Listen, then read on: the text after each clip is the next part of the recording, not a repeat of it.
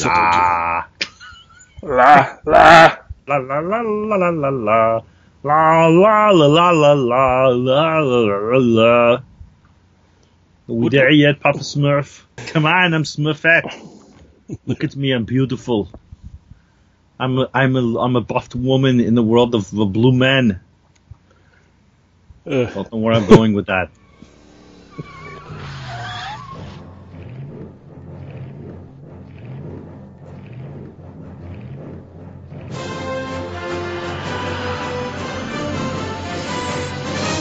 Back to the bin.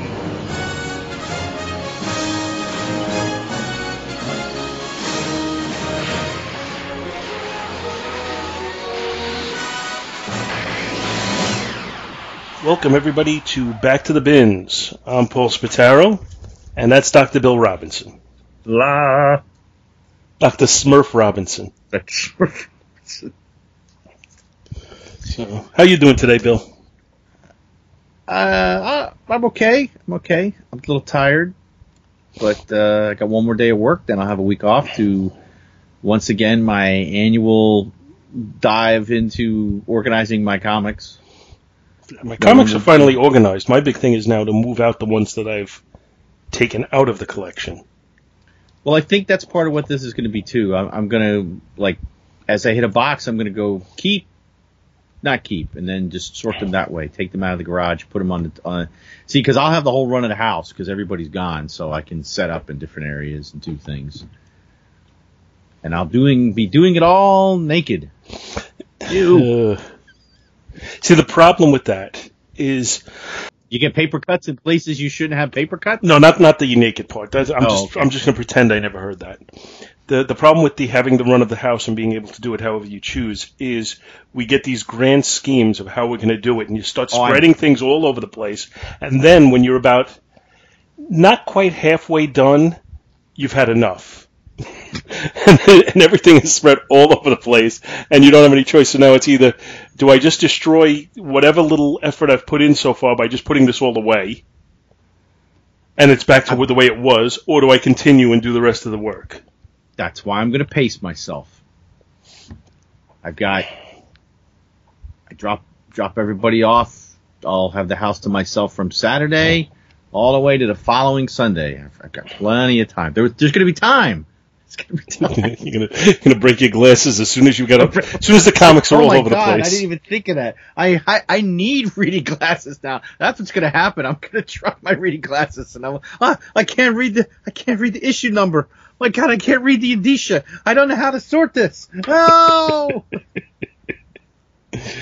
Oh, it's going to be a fun time at the Robinson household. I'll just come home and I'll be curled up in the fetal position on the carpet, naked, with comic books spread all around me and my bagged lunch there on the floor. Now, how many? Do you have an estimate as to how many you have? No. I mean, I've got 90 short boxes, and what do you figure you could jam 150 to 200 in a box? I would generally say 150 in a short box. So let's just say 150 so that's times 90 equals... It's like 13,500. Yeah, so I've got somewhere between 13 and 14,000 comics. That's a lot. What a loser. And that's just counting the white boxes. I also have smaller, dog food boxes, which are the dog food we buy it's like the little bags, and when those get used up, they're the excellent size for comic boxes. So I may have between 14 to 15,000. I'm not quite sure. Wow. All of mine are in legitimate short boxes now. I got rid of all the non-short boxes because I wanted covers on them. I want them, every box is labeled now as to what's in it. Yeah. So I'm pretty happy about that. And in the mail yesterday, I think I saw this on Facebook. Marvel 2-in-1 number 5, which completes my run of Marvel 2-in-1 Volume 1. Thank you very much, Socrates Alvarez. Yay! That was very cool, and I've either completed or recompleted several series over the last couple of years. Having recompleted his comic collection, and our hero retires to the basement. But I would say when I completed Marvel Team Up, that was at least one issue was a gift from somebody. When I completed the Invaders, at least 2 issues were gifts from people. And now Marvel 2-in-1 has 2 gifts from Socrates, issue 1 and issue 5. Yes, so. I too had many individuals that helped me finish my Avengers run. Did I add to that at all? I don't think I did. I gave you books, but I don't think I gave you any Avengers books. I don't think so. I suck. That's okay. I'm going to go out and buy a copy of Avengers number 1. You don't have to. just to make up for it. Oh, okay. Get one that's slabbed, like a 9.0 slabbed one for you. Wow, you the man. Wonder what that would cost. I can pretty much tell you more than I have to spend on it. Yeah. But beyond that, I'm not sure. I bought my number 1 years ago, unslabbed, for $200. Like over 12, 15 years ago, I think. Or maybe longer. So it was in pretty good shape then, so I imagine it's got to be worth more now. I would think. But actually, oddly enough, we're not here to talk about old comics. What? Yeah, this is the second time. In what? 4 months? 5 months? Yeah, I guess we're grumpy old men talking about new comics, is what we are. Well, we're going to do 2 books. One I kind of liked, one I kind of didn't like. We're going to call this Bitch at the Bins. Bitch with the new books, man. So we're doing 2 books that came out this month. One of which, I think one was last week and one was this week. Yeah, once again, we're really going new books. Well, because once again I read something and was incensed by it, so that's why I said to you, we're going to talk about this. And I just jumped on the bandwagon and picked out a new book myself. Mm-hmm. So, what do you got? You were incensed by what? Should we do yours or mine first? Actually, well, let's do mine and then we'll clean the palette with yours. That sounds like a good idea. Actually, I wasn't sure if you wanted to save it because you had your big rant. But no, yes. it's not a big rant. I like Scott Gardner likes to say, I've got a few things to say about insert your topic here. And I've got a few things to say about the recent Marvel 2-in-1 annual, number 1, or volume 2, number 1. Although they're calling it Marvel 2-in-1 annual volume 1 on the Marvel page, but that's not right. Because this is obviously volume 2. Unless because they have Marvel digit 2 instead of the word 2. It could be, but you know, who are you fooling, okay? Whatever. Once again, who's zooming who? Mm-hmm. So, yeah, this was, now, I hadn't, so I just picked this up at my local comic shop yesterday. I had not read the previous issue, which was issue number 6, which kind of tied up a little bit of a storyline that had been going on. So that issue, same writer, different artist. I really liked it. I liked the art. I liked the story. And then, and I was reading this, of course, in my reading area of choice, the bathroom. So I get to this, and I guess I'll do a quick.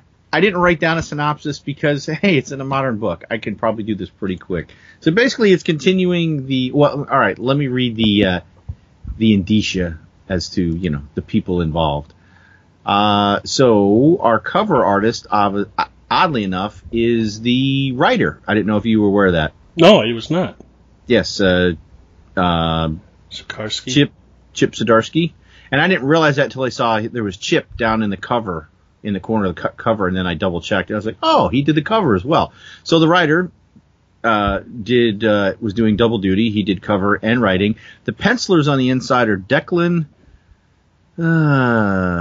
Shalvey, I'll say. He was the penciler and the inker. Colorist is Jordi Belair. Letters is Joe Scaramanga. Editor is Tom Brevoort and Elena Smith. So our story is called. What is our story called? Great. Where is it? I'm looking. See, this is why I should write things down, but I worked today and didn't have time. I'll just go to the front of the book. Yes, that's me, the unprepared. Actually, we'll just, you know what? It doesn't have a title. Whatever. We'll call this one... Crap. I mean, we'll call it Simon. I call you Simon. So anyway, we open up with young Victor Von Doom in Latveria years ago, having his dad teach him how to fight with a stick. You sure that's Victor Von Doom and not Frodo? It's Mr. Frodo. And is that a young Gandalf beating him with the stick? Could be. Possibly Errol Flynn. Errol Flynn on a budget is beating him with a stick. And they look up and, if you want to change things, you got to have more power and a bigger stick. And then we cut to today where Doom is in his infamous Iron Man outfit with Ben Grimm. They're searching for this world's Reed Richards and Sue Richards because just to catch people up, the ongoing storyline is that Doom has joined Ben and Johnny to find Reed and Sue because Ben and Johnny are losing their powers. Basically, that's where we're at. And they also have another scientist lady who was introduced in the first issue we talked about a couple months back. That would be, what is her name? It's weird. Oh, Rachnakoul.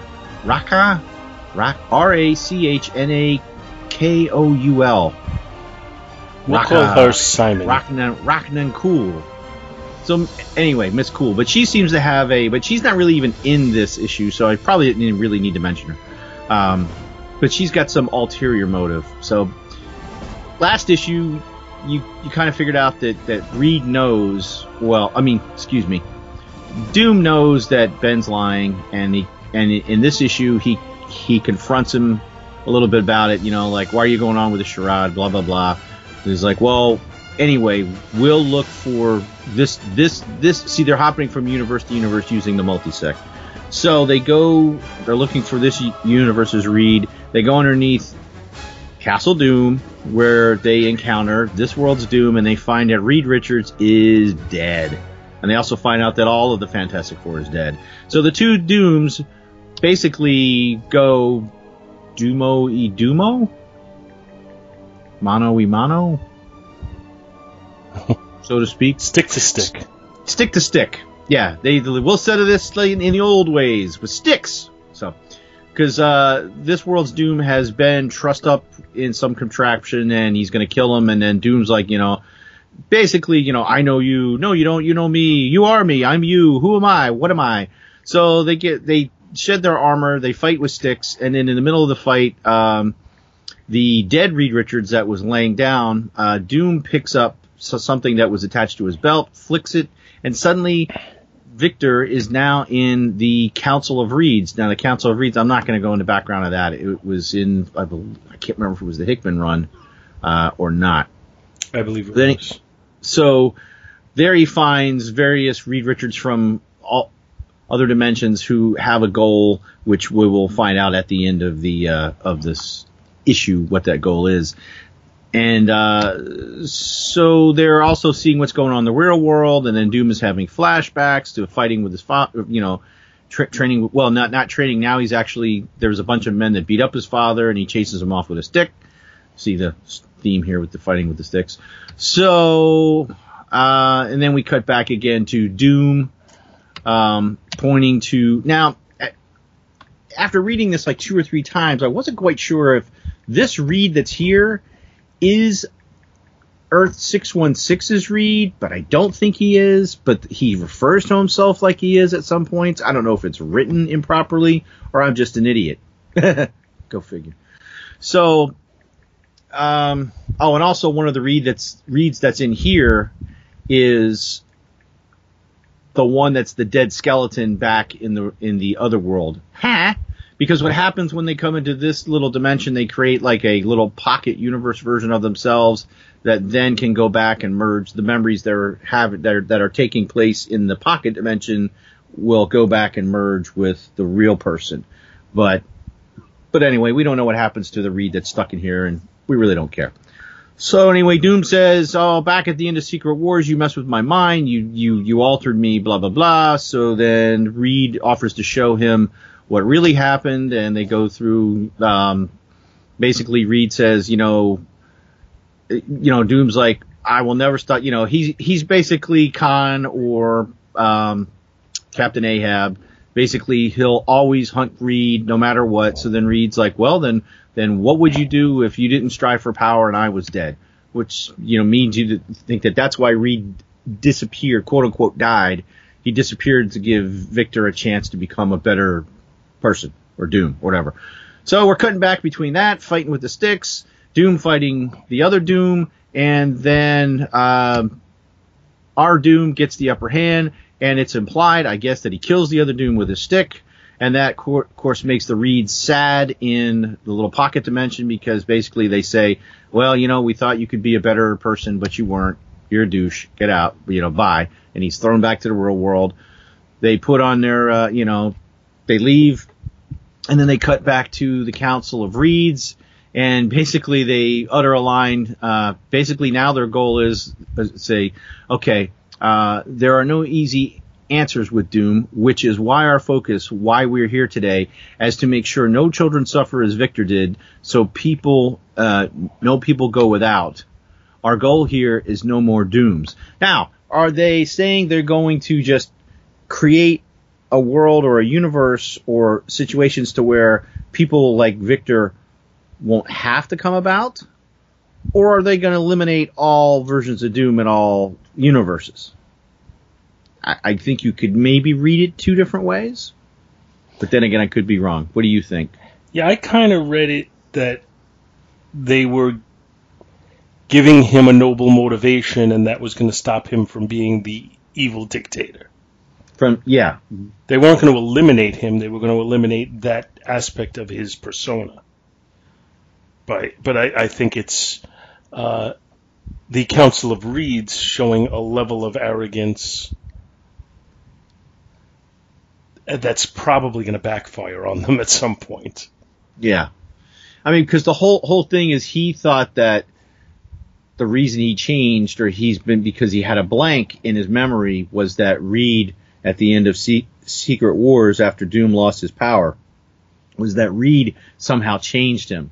But the vision he's shown, when they've helped repair his memory, isn't that Reed didn't change anything in him. He just basically removed himself. The way I read it was he removed himself from the equation so Victor wouldn't hunt him anymore. And, this isn't the Secret Wars was not the first time Doom gained ultimate power. He gained it in Emperor Doom. He's gained it numerous times. Yeah, I mean, so this always happens with him. He stole the power from the Beyonder. He stole the power from the Silver Surfer. It's right. This is his thing. He stole the power in what was the Children's Crusade. He stole the Scarlet Witch's power. But Reed is always there to be the thing that I guess drives him to the dark side because of his ego or whatever. So that's how this one ends. And then they go off to search in another universe for Sue and Reed. The end. Which is how we left off the first issue that we covered, because just both issues that we covered the last time we covered new stuff was are kind of both related to this one. Because it was Marvel 2-in-1 #1, which was the start of this whole searching for Reed and Sue storyline. And then we also read an Iron Man issue, which had Doom in it. So we kind of, I've read very, very little of new stuff, but, 3 out of the 4 issues we've read now have been, all interrelated in some way. Mm-hmm. And, what's nice in the opening of this, of the annual, the first page is a recap of what happened, what's been going on with Secret War, with Doom controlling Battleworld, and so it is nice that they're kind of doing that first page insert to get you caught up on things. Yeah, I do like that. I'm glad they've gone back. At least I like that. If I'm not going to be onto it on an issue-by-issue basis. If I'm reading it regularly, then I don't need that, and it's annoying to waste a page on it.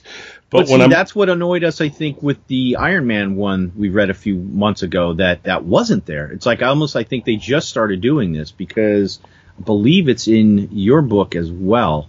Mm-hmm. So, there's a nice recap, just a little bit of a recap. It's a very brief recap, actually, in my book. But it's there. Yes. And it's, like I said, as long as I'm reading current books the way I do, I'm glad that it's there. Yeah. Like I said, but if I were reading, every month and I didn't need the recap, then I'd be kind of annoyed. Just like it was annoying in the past days when, they would have, you'd have your splash page, and then somewhere on page 2 through page 4, there would be a whole flashback to what's happened in the issues before. Right. And that's if you're reading it every month, then that's a waste of time. Mm-hmm. This way it's in the front. You don't have to read it if you don't want to, but if you're jumping in and you're not sure what's going on, it's nice it's there.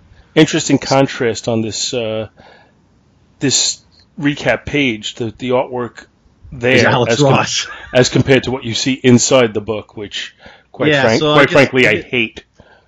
Okay, so cat out of the bag. I'm fine with the story. The art, I don't know. I even looked up some of the other things the artist has done, and it's just not. I don't like it. I'm sorry, Mr. Declan, Mr. Shalvey. I'm not fond of your artwork. Maybe I'll like it later. I looked at some of the stuff he'd already done, and it didn't grab me there either. Was the style the same in the other stuff? Kind of, yeah. It looks very, very like. Looks like an indie book to me. It doesn't look like a mainstream book. I can't say monochromatic because there is more than one color, but it's just like the pictures. I mean, it's like there's very little use of color. Now that could be the colorist that he's with. Maybe I shouldn't, knock him for that. Well, the way it's drawn, it almost looks like it should be a black and white book. Yes, it might look better as a black and white book. I'm not quite sure, but it's just it wasn't too bad in the beginning. There was some detail, although the flashback. Now it could be a flashback. I was going to let that go because it's like, all right, it's his memories. Maybe you don't need all the detail, but everything looks washed out. I mean, it is nice that it gives it a different color, like it's it's cinematic, that you're seeing a flashback. It's filmed a different way, it's almost in sepia. Yeah. Yes. So that was fine, because then we cut to a regular color scheme when we're in the real world. But a lot of green in the real world. Yeah. Well, maybe it's this dimension. So, but then I started to notice that there's not a lot. Once you come to the real world, there's a fair amount of detail there, and it looks nice. But then you go underground, and then you get into Doom's lair, and then once the fighting begins, you lose. It's just like I feel like I'm in Vidi Coletta land. No backgrounds. No even colors. Just like one page where the Dooms are talking. There's just two characters on a white. There's not even a panel border. It's like they're just standing on it's like they're in white space. It's not even just the backgrounds though, because even those two Dooms, I don't like the way they're drawn. No, the ones they look like 90s action figures is what they look like. And then once we get to where they take their armor off, then it's just two guys fighting. There's no backgrounds. There's nothing. It's just they're in a. I was gonna curse. They're in a cave, for God's sakes. I mean, why do you suddenly have all these beige backgrounds? Yeah, give me some stalagmites and stalactites. Something. Just some machinery. I mean, we showed all these bookshelves and rocks. And all of a sudden, and now suddenly there's nothing there. And then it gets even worse when he goes to the Council of Reeds, because everything's white. Okay, that I could kind of let go. But that, to me, is where the characters, the way they're drawn, fall apart even more. I don't like them. I just don't like them. Like you said, it feels like an indie book. But hey, I've seen very beautiful indie books. I'm just like, yeah. it doesn't look mainstream. Now, whether or not you like this particular style is up to the individual. I do not. Yes. But it's certainly not a mainstream style, whether you like it or not. Right. I mean, but I went from, in the span of 30 seconds, I went from reading issue 6 of this, which was Jim Chung, to this, and I was like, whoa! What happened? What? It turned into what you call it, Ricky Ricardo. What happened? What happened? I was just like, is this a Marvel book? Was this a tryout book? What's going on? I'm sorry. I'm sorry. That's what this feels like to me, honestly. Besides feeling like an indie book, it feels like the old days when in an annual you'd give, instead of making it epic, you'd start giving tryout, young artists who hadn't earned the right to do a regular series, you'd give them tryouts on an annual. That's what this feels like to me. The page that bugs me. Now, it's one of the flashback ones after Doom rescues his father from the guys that are beating him up, and it's got the close-up of his eyes with the beggar guy saying, I didn't, and Doom says, you didn't. Go to the next page. Okay, I'm looking for it now.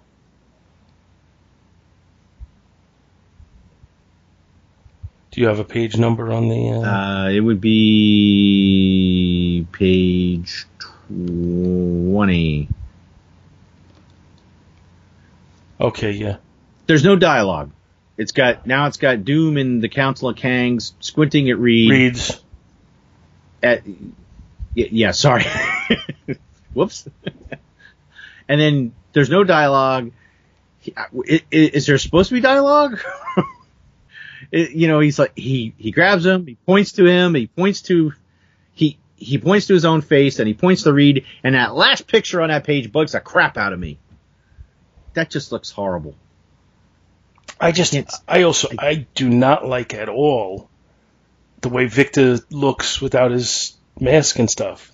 That's not how I picture. No. Even an unscarred Doom, I don't picture him that way. That looks I don't know, he looks nebbishy. Yeah. But see, I don't know if he's drawn this like this on purpose, because then when they go to these when they're in Victor's memories, it gets much more detailed with the rock formations, but even the Doom in the armor still looks a little bit wonky. I mean, the characters look a little bit better, but it's just, I don't know, man. There's something about it. I went to the cover of the book, and I'm like, I paid $4.99 for this. I paid $3.99 for issue 6, and I had no problem with that, and I enjoyed the book. And then I read this, and I'm like, this is a load of crap. I mean, I like the story, but the art just really, really bugged me. Because then later on, when the two Victors are fighting in the real world, again, you got a lot of pages, a lot of panels that are just beige background. It's just them fighting. I mean, I guess you don't. Well, you should have some type of background, shouldn't you?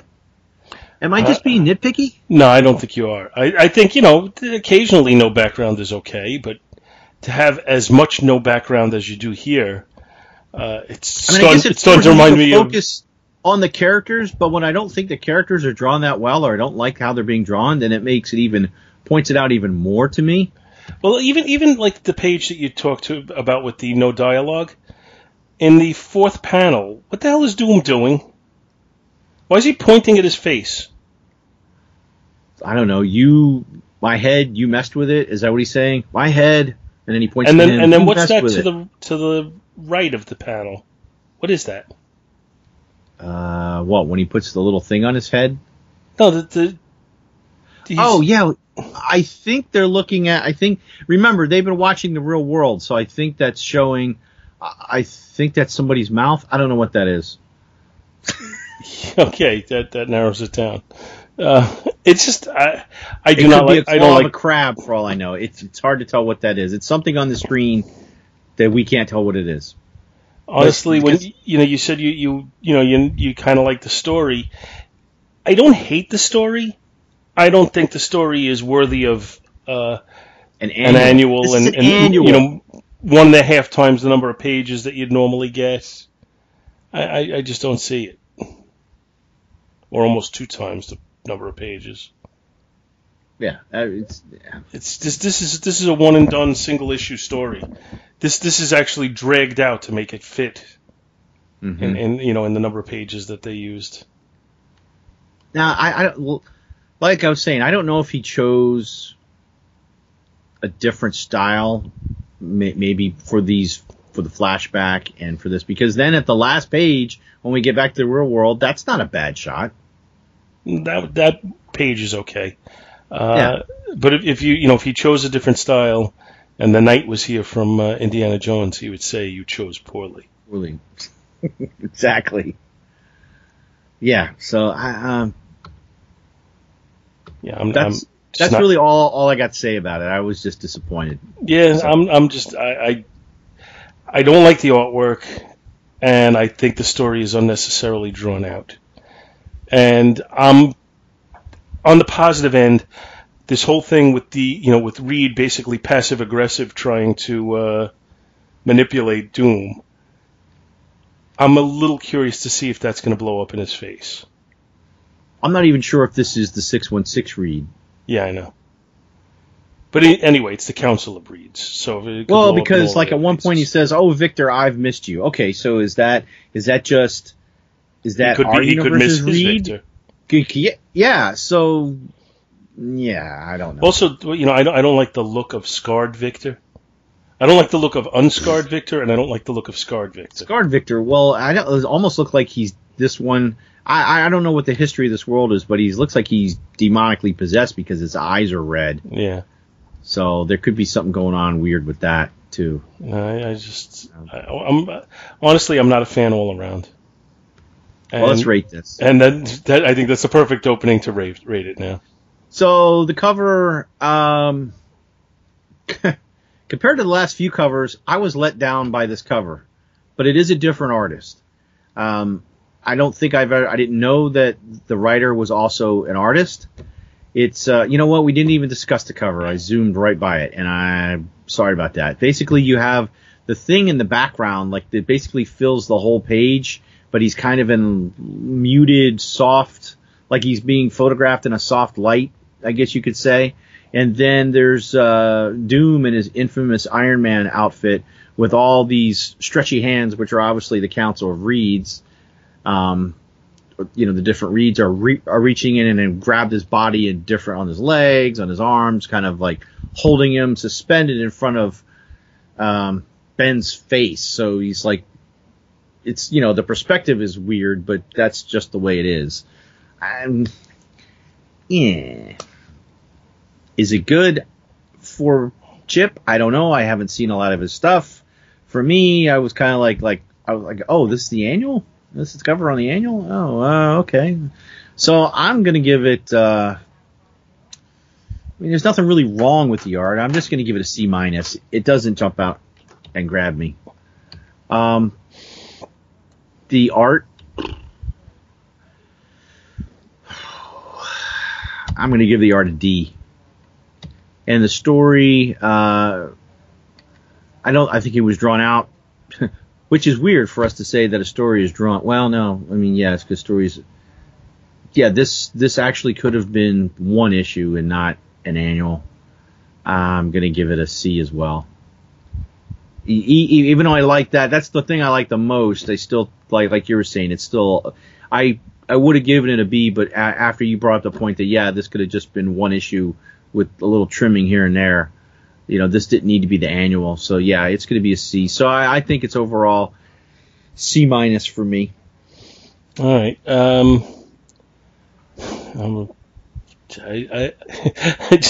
was reading this. I was like, why did Bill pick this book? But then I remembered, well, we don't always pick books that, we have to love. Because this way we could post this and Scott isn't going to say, oh, man, you did a Marvel 2-in-1 annual without me. So, in this instance, I don't think he's going to mind. Iron Man. Who the hell's the infamous Iron Man? So, the cover, I I don't really care for the image. Having read the story, I kind of get the symbolism that they're going for, with the different reeds pulling him in different directions, and the Thing just kind of looking on. Yeah. But it doesn't it's symbolic of what happens inside the book, kind of. Yes, I give it some credit for being symbolic of what's in the book, but I also don't give credit to... But this wouldn't excite you to pull it off the shelf. It was only there because it was in my pull list. So, yeah. So, yeah, I'm going to say... I'm going to go with you on the C- on the cover. I'm not really crazy about it. And the C for Chip. The interior art, on the positive side, you can tell what the images are, and you can follow the story. On the negative side, I don't like the style at all, and the backgrounds are just lazy. I'm just not crazy about it at all, so I'm going to say a D. And the story, while interesting and could be an interesting psychological profile, I think it kind of misses the mark a little, and I think it gets dragged on too long. So I'm going to say a D on the story as well, and I'm going to give it a D+ overall.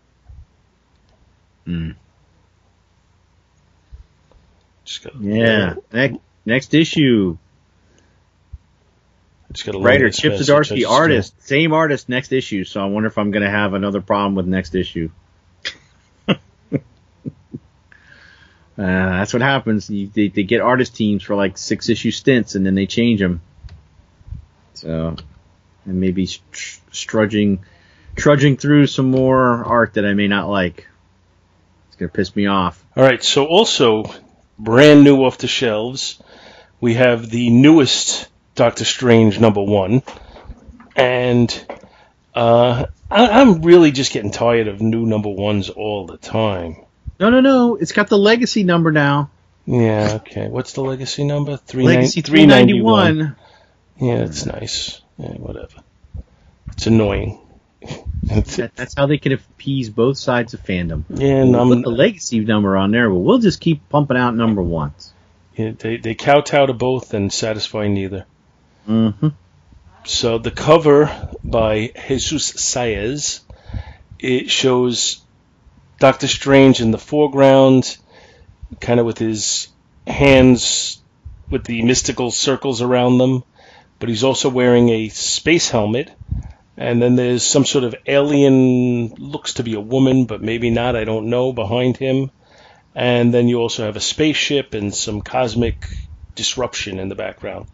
Overall, a fairly good cover. I'm not, right off the bat, I'm not crazy about the character model on Doctor Strange. I feel like they're drawing him a little too young. But other than that... You know what? Yeah. I think I kind of felt that. Well, I guess we'll wait till we talk about the latter once we get into the book. Right. Other than that, I kind of like the image. It's clearly some computer-generated work in there, but I think it's a nice image. Anyway, the story is written by Mark Waid. The artist, the lady on the cover looks like one of the Avatar people if they were brown. Yeah, that's a pretty good comparison. But and wearing a Flashdance shirt. Just a steel town girl on a Saturday night. So the title of the story is Sorcerer Supreme of the Galaxy, Part 1. And it's written by Mark Waid. The artist is Jesus Saez, who did the cover. Lettered by Corey Petit. And then we have variant covers, and all that stuff. So the background story, as we said, the first pages have a little background. It says, after some time away, Doctor Strange returned to the Sanctum Sanctorum in Greenwich Village, New York City, ready to fulfill his role as our realm's lead defender against all threats occult and arcane. So the story opens up with Strange fighting some sort of a monstrous being who is pretty large, and he's actually holding Doctor Strange in his hand, and he asks, for Strange's last words, and Strange says, just one, surrender. And the creature finds that amusing until Doctor Strange uses his mystical powers and dispatches him fairly easily. Hey, now this is an elder god. It's Zaaxol.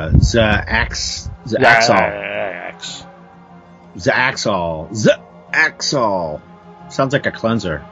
No, Zaaxol. And his acolytes almost look like the nameless ones, or the faceless ones, the mindless ones.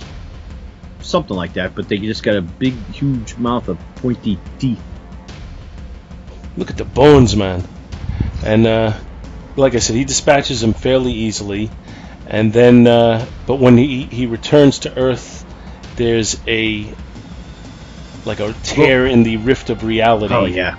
That they're coming through, and he tells himself to think like a surgeon, and he basically uses mystic thread to sew the to stitch that breach closed, almost like you would a laceration on a patient. He finds that kind of invigorating, apparently, because after he completes that task in what looks to almost be certainly a photo-referenced shot of New York City. He yells out, that he is magic incarnate and he is the Sorcerer Supreme. And then we cut to 7 years later. Strange is starting to lose his mystical abilities. It starts off that he goes blind in one eye, and it's not blind in the sense that we would be blind. It's blind to the mystical activities that he once saw. And then he goes blind in the other eye. And then he starts slowly to lose all of his powers, and all of his enchantments stop working, including the Cloak of Levitation, the Eye of Agamotto, all of those things.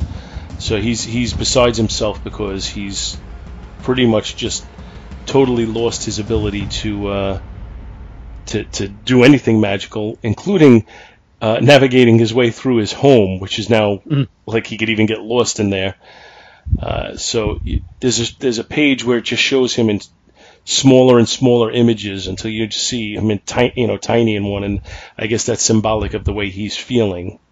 Mm-hmm. So we cut to a month later, and his powers have basically pretty much abandoned him at that point, and it almost has the thought where, at least through his magic, he was able to cure the problem with his hands. He wasn't able to hold things before, and then he drops his coffee cup. So even that's fading on him. So he goes to see Tony Stark to get some advice, and his thought process there is, Tony has hit rock bottom on several times in his career, and he wants advice on how to start lifting yourself out of that. You've been a loser? Tell me how you did it. And to be honest, right here, I really, really don't like the character model on Tony Stark. I think he looks bad to me. But Stark suggests that if the mystical energies on Earth are starting to wane, he should consider going other places, not necessarily other mystic dimensions, but maybe places in outer space, other planets where the mystical energy might be better, where he can kind of kickstart things. Which, I wondered if they kind of took that idea that, like, they don't out say it here, but I know Tony Stark went off at one point in his series and was with the Guardians of the Galaxy a few years ago. So I don't know if that's kind of where this whole idea has come from. That's very possible. That's definitely that makes sense. So Tony lends him a craft to travel to other planets, and it's kind of, he made it so simple that even you can handle this. But as they're traveling along, as he's traveling along, his ship, which has been pre-programmed with the navigation, gets hit with a meteor and thrown off course, and then gets picked up by some ships and brought down to another planet which looks to be extremely technologically advanced.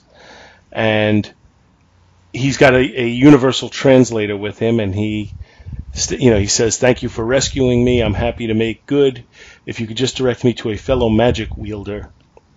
And then the alien creature, who is very alien looking, says, "What is magic? Bind the invader." And then they toss him into a jail, and it says, And so the magician found himself stranded, an alien world trillions of miles from Earth, captive and alone, with no hope of escape. He struggled not to weep. To be continued.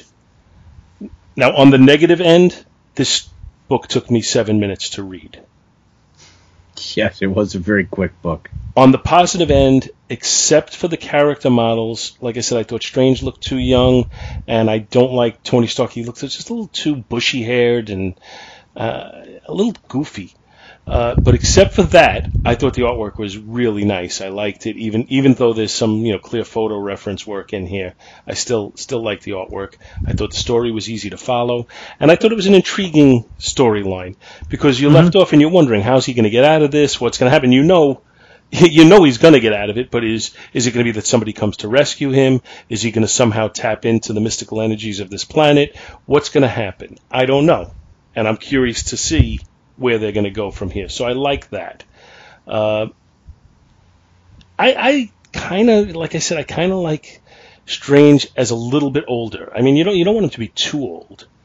Well, one thing that's, if you look at the start of it, when he's fighting the Elder God, that's 7 years ago. He actually, in the first couple pages of the book, looks older.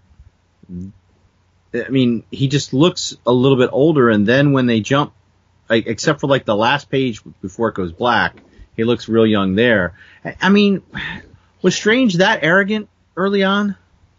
Not in the books, he wasn't. No. No, I mean, or is this something they're picking up from the movies? I think it's something that it's retconning to make him that way. Yeah. But you got to think about it. If you put just kind of put a timeline in effect. By the time he finished medical school, what is it? You generally graduate college at 22. Yeah. Medical school is what, 3 more years or 4? I'd say at least 3 or 4. So let's put him at 25. You have to do an internship. You don't just walk out and start, put up a shingle. So you figure by the time, and plus he had to have time to have become a renowned surgeon. So he had to have been like in his 30s. So you figure he had to be in at least his 30s by the time he had the accident.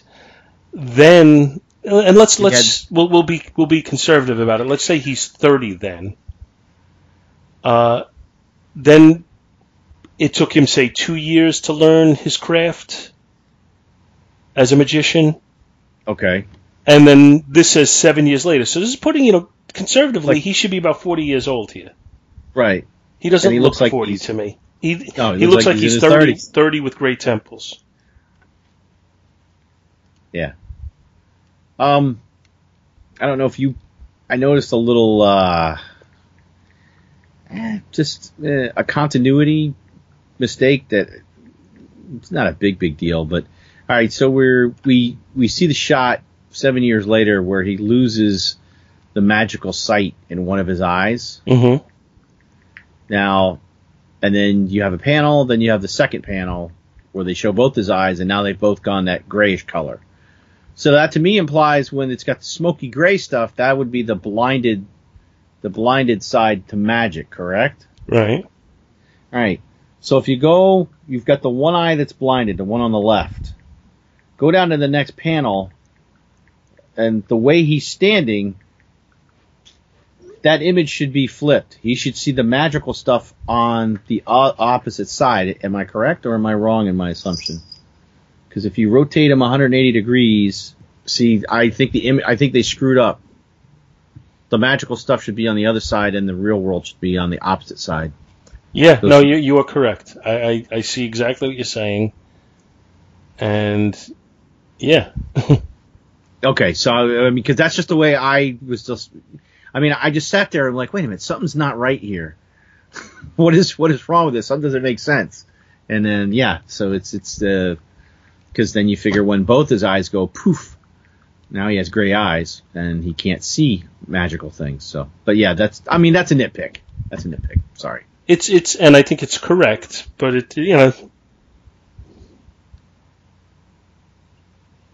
what are you gonna do? Yeah. Tony does look like a douche. What the hell is he making out of olives and straws? What is that? I thought it was like some March of the, Straw Soldiers or something. I couldn't figure out what was going on.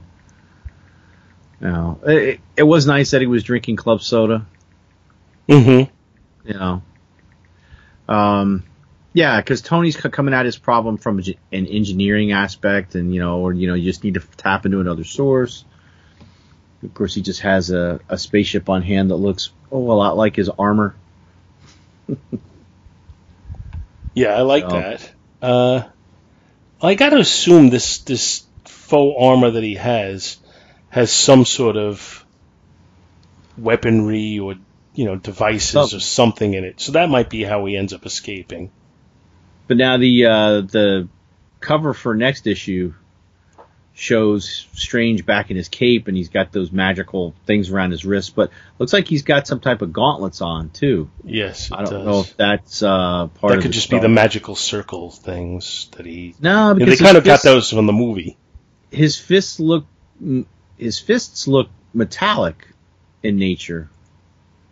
Like it's not his normal gloves. If it does look like he's got gauntlets on. You're right. Yeah, it does look, and it's like he's got a mythical space helmet on, but it's like there's a ring there also around his head, like on the front cover, and that kind of shows it on the. I mean, it could be. I don't know. I guess we'll have to see what happens with the next issue. Now, are the aliens? Cool. Are the aliens at this world? Are they related in some way to the creatures that he's fighting at the very beginning? Because there is a slight similarity in the appearance, not distinct, but slight. Well, possible. Maybe they found another way through. I mean, it could possibly be.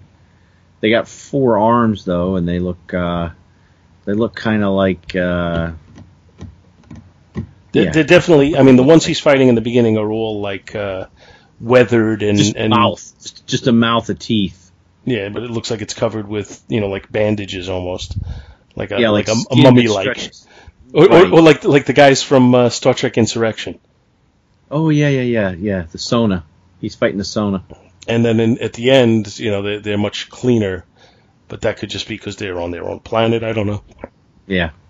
They may have nothing to do with each other. I may be reading, I may be trying too hard to read into it. But I enjoyed reading this. Like I said, the 7 minutes it took me to read it, I enjoyed very much. It's just, that's the thing about these new books is you just go through them so damn fast. Whoosh, and you're done. Yeah. Well, see, it took me it took me longer to read the issue 6 of Marvel 2-in-1 than it did the annual. And it was less pages. Mm-hmm. But it still took me longer because the story was pretty dense and the art was a lot to look at. I mean, it gave me something else to linger on the page for, not just like, and I'm done. This was a nice book. I like this. Yeah, the price that they charge for new books aside, because that's obviously a factor in determining if you want to buy new books. That aside, at least this was an enjoyable read. Mm-hmm. I didn't think the Marvel 2-in-1 book felt like a little bit of a slog to read. So, my biggest criticism of the art in this is just, like I said, the character models. I don't really care for the models that he's created for the faces of our 2 main characters here, especially Tony Stark. Yeah, I mean, I can let Strange go, although I think he should be a little older. But yeah, I don't like Stark at all. He looks too derpy looking. I don't know. He's definitely got derp face. You know who he looks like to me, actually, a little bit? Who's the guy who played Deathstroke on Arrow? Oh, yeah. I can't remember his name, but I know the guy. Yeah, he looks a little bit like him. Maybe just not as beefy. And hair not as gray. Yeah, could be. And I mean, there's clearly some photo referencing going on here. I don't know if it's on the faces at all, but certainly on the landscaping there is. That one shot of Manhattan from 7 years ago almost looks like a photograph. Mm-hmm. And some of the alien landscape, I don't know if that was computer drawn or hand drawn. Like where this one where when Strange goes where he's going to crash on the planet, these little other ships or pods, whatever, come out with like little energy beams and latch onto him and just gently bring him and set him down onto like a main area where the aliens come out and meet him. But there's one shot of him being carried across like a cityscape that I don't really think that was hand drawn. I think no, it's clearly digitally drawn. Yeah, there's no question in my mind about that. But I don't really have a problem with that per se. It's more or less just that I don't know. I mean, that's the way movies are. Yeah, I don't. We know things aren't real there. I just don't want it to stand out too much. I don't want it to be so obvious that it's digital. I think it only stood out more to me, although that picture in New York stood out really bad. I mean, it only stood out more after looking at it with a critical eye. But it didn't bother me, that particular shot. I think when it bothers me is when it's so obviously done and doesn't otherwise blend with the other artwork in the book. Mm. In this instance, I didn't feel like it contrasted the rest of the art enough to bother me. But think about and I know he was practicing with new things and trying to, come up with new ways of doing things. But think about like some issues where Kirby actually had, actual like black and white photographs, and then he'd draw in like the characters with it.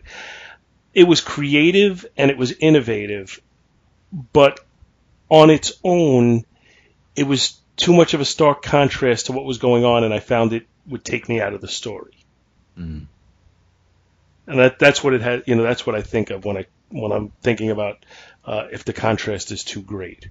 In here, the art is pretty much digital throughout. I'm pretty confident from looking at it. So the fact that some are slightly more computerized than others doesn't really bother me that much. Mm. It's a good setup to what's to come. It does have me wanting to read the next issue. So I think on a whole, this is a pretty successful book. What's your rating? All right. I'm not going to take points off for those character models, even though I'm not crazy about them. I'm going to just kind of rate the art for what the art is as opposed to the character models. So I feel like the cover is pretty solid. The biggest problem I have is the alien there is not indicative of the alien inside the book. Mm-hmm. If they had an alien more similar to what we get inside the book, I think I would appreciate it a little bit more, and I'd be on board for it a little bit more. So I'm going to take off half a grade for that. But otherwise, I think it's pretty solid, and I'm going to just say a B-. I think I would be a regular B. Mm-hmm. If it had been one of the aliens from inside the book. The interior artwork, I think some of it is actually beautiful. I really like the looks of these creatures that he's fighting in the beginning. And like I said, the city pictures that are apparently photoshopped or whatever, photo referenced. I'm still good with that. I really like the artwork. I think the story is easy to follow. I'm going to say a B+ on the interior art. And, Mark Waid, I think, tells a good story here. I think, like I said, it's got me intrigued. I want to read more. So I'm going to say an A- on the story, and I'm going to give the book a B+ overall. I think the cover, the fact that the female-ish alien isn't in there here yet I'm not going to knock it off for that. So I think I'll just give it a straight up B, because you gave it a B-, right? Right. All right. So the interior art, also B+, and I'll give the story an A. I think it's a nice start. It's something new, something different. It's quick, but that's just the way it is. So I guess I'll give that an A. So A to B, a B+. It's like a B+. Yeah, we still land around the same area again. Yeah. That's it for new books again. I think we have to come up with a title for when we're going to do this, because I don't mind doing this every once in a while. I don't want to do it too often because it kind of goes against the whole mantra of the show. Mm-hmm. But, we end up doing this 2 or 3 times a year. I don't think that's a big deal. But the last time we did this was like probably about 4 months ago. Yeah. So if we do like a quarterly thing, something like that. Anybody who has any good ideas for what we can call it when we decide to cover new books, let us know. Yeah. And do we have anything else to... So next time... Wait, we're still on Andy's shtick. Andy doesn't mind. I don't think we have any... See, let me look at the email bag. We got email. Email. That's the email song. Bins mail. Here we go. But this isn't Bins, so... It's not Bins? Well, it's Bins mail, but this isn't a Bins show. It's a Bins show. I don't know what am I doing? Who am I? Oh. I don't even know what I'm talking about. So. I got nothing. Bins mail. Mail time.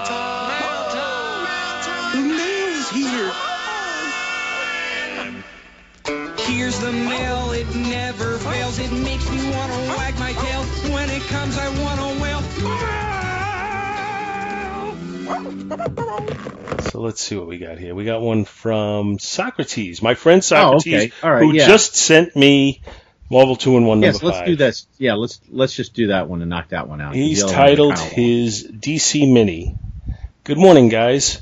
I know of a few DC minis that would be great if you want to stay away from Crisis. I'd also suggest staying away from Man of Steel and Legends.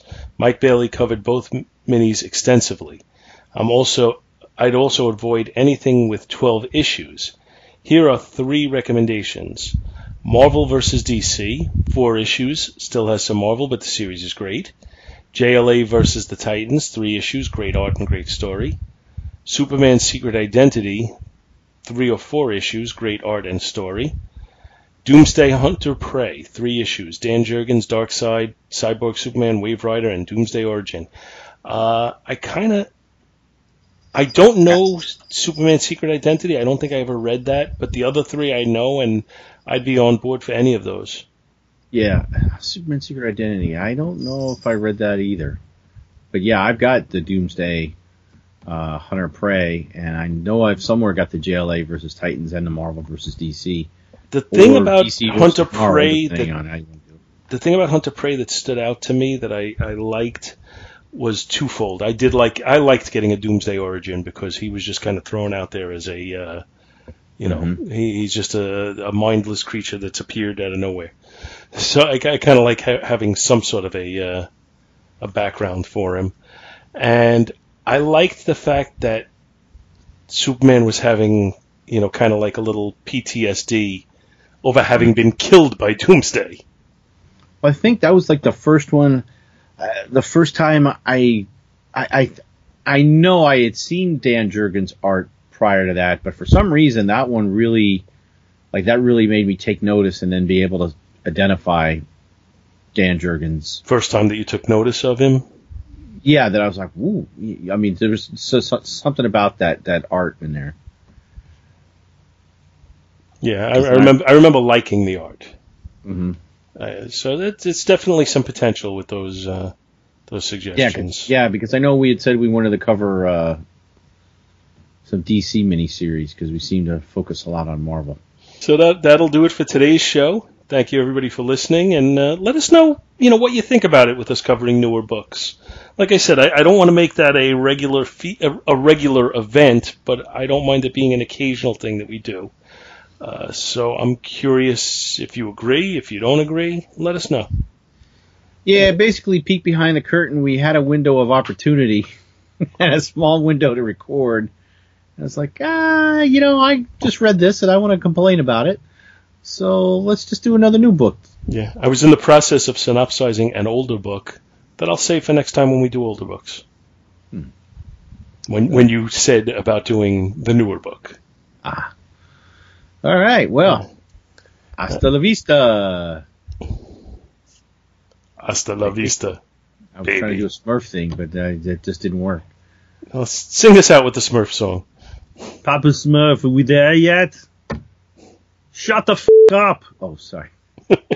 Now you got to bleep that. Sorry. Bye-bye. La, la, la, la, la.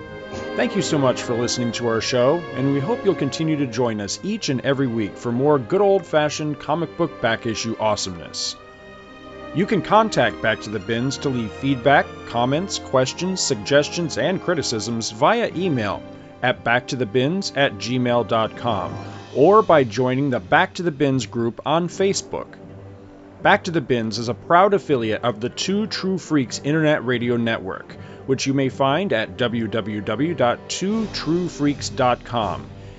Two True Freaks is a registered trademark of DiManzo Corps of Milan, Italy. All rights reserved. Each and every month, the Two True Freaks Network produces dozens of new and exciting episodes which regularly reach tens of thousands of loyal listeners worldwide. Sponsorship and or advertising opportunities are available. Inquiries may be made via email to twotruefreaks@gmail.com. Please take a moment to stop by the twotruefreaks.com site and check out their many other fine podcasts, won't you? Thanks, and we'll see you next week. Nah, that sucks.